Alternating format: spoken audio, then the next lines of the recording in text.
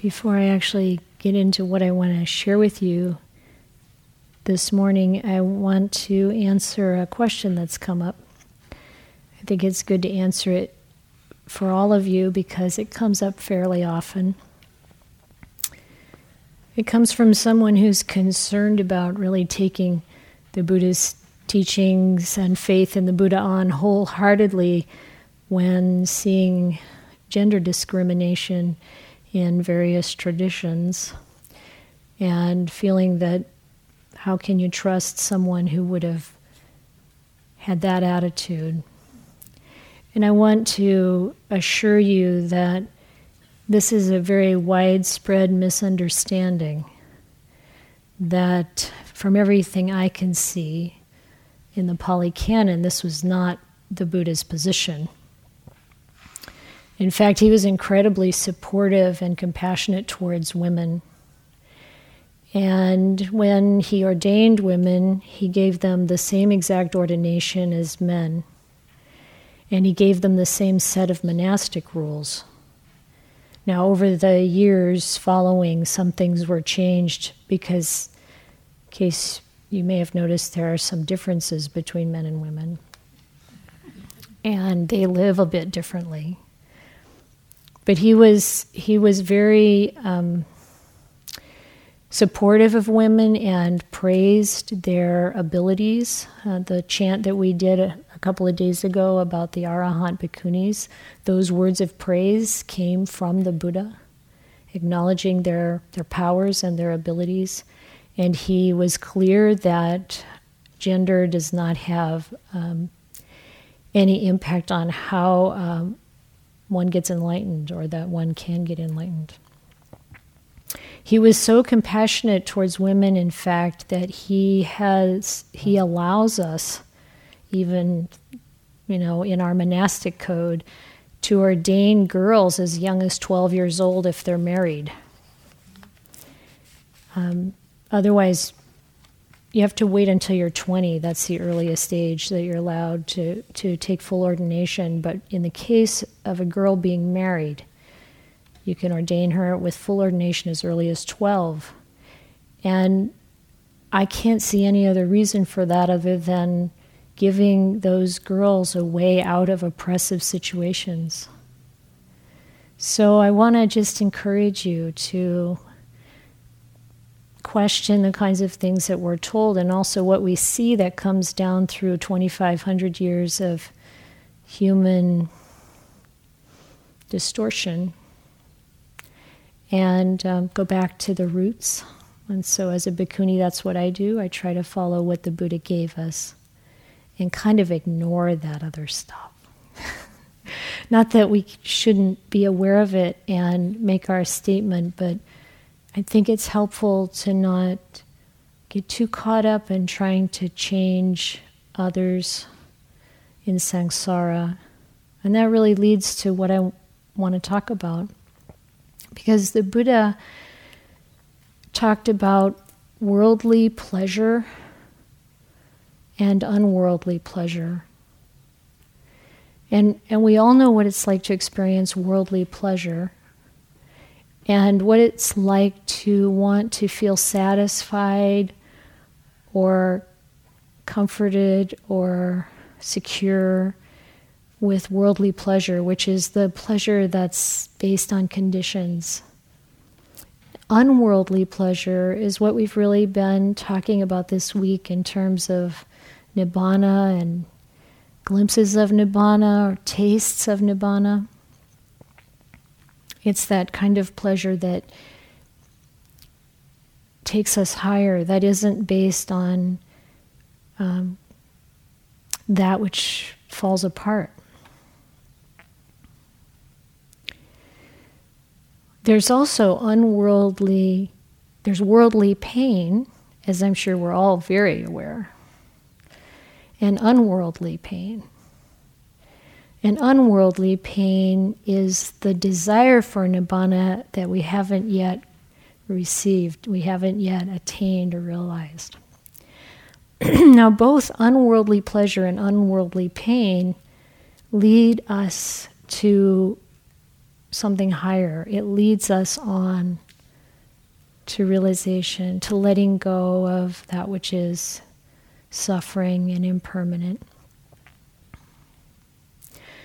So it's really useful to identify the difference and recognize that even in the nature of Dhamma, we are encouraged to continue to move in the direction of peace and safety, security, and freedom from suffering and bondage.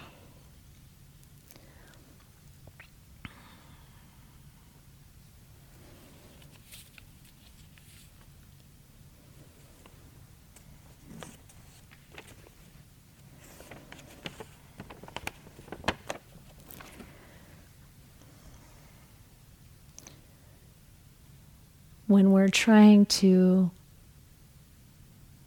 find pleasure or create it in the world, of course, sometimes it's very makes us very happy. But then we also know where it ends. And actually, the person who wrote the question about women in Buddhism mentioned that the Buddha left his family, left his wife and child.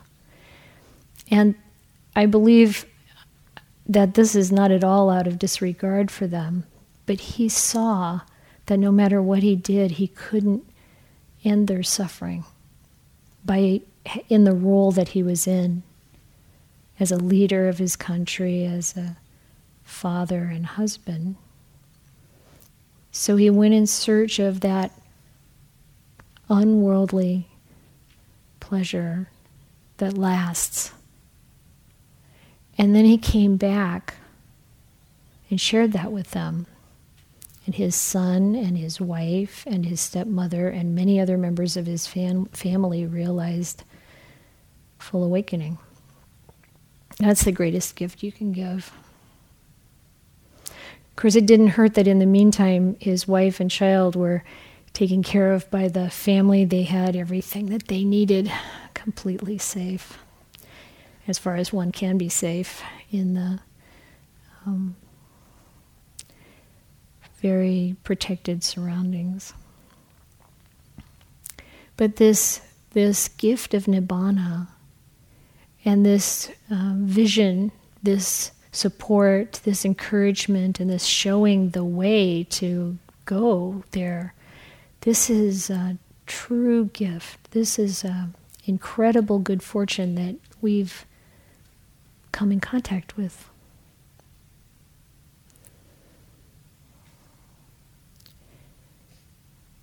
There's a big difference between like the image of Sisyphus pushing that boulder up the mountain and it's sliding back, pushing it up, it slides back. That's samsara. And I mentioned Ajahn Mahabua, who was a great monk in Thailand. I heard him spoken about as the Arahant of the age in Thailand. He died a few years ago. When he said, "Take what you've got and scramble up the mountain," he wasn't talking about Sisyphus mountain. He was talking about the way to Nibbana. And he didn't mean take everything you've got, really. Not leave the baggage, leave the attachments, and take the spiritual tools that you have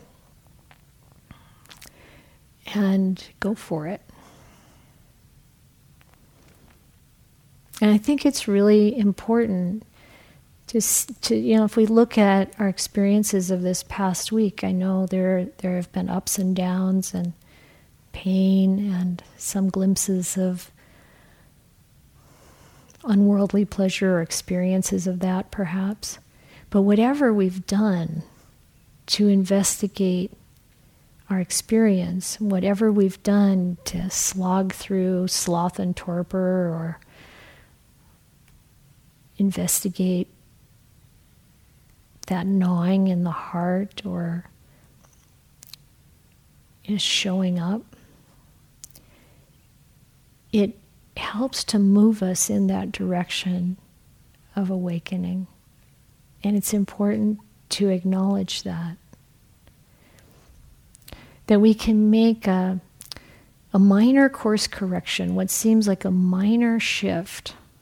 And it's like you're here and you change direction a little bit and you wind up in a very different place. And we all have that option.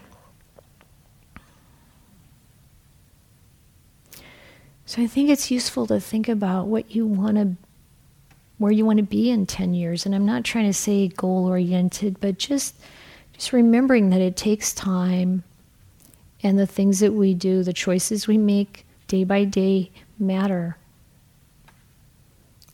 It's doable. And it's really important to look for the support that we need from good friends and to continue to find the things that inspire us and to just let go of the things that don't. Whether, it's some way of talking about the Buddha or enlightenment, or, if it's something that squashes us down, set it aside. Or look at what am I bringing to it that makes it uninspiring. Because what matters isn't whether or not people said the right thing or did the right thing to encourage us. What matters is that we take what we need in order to grow and really live this Noble Eightfold Path and really develop.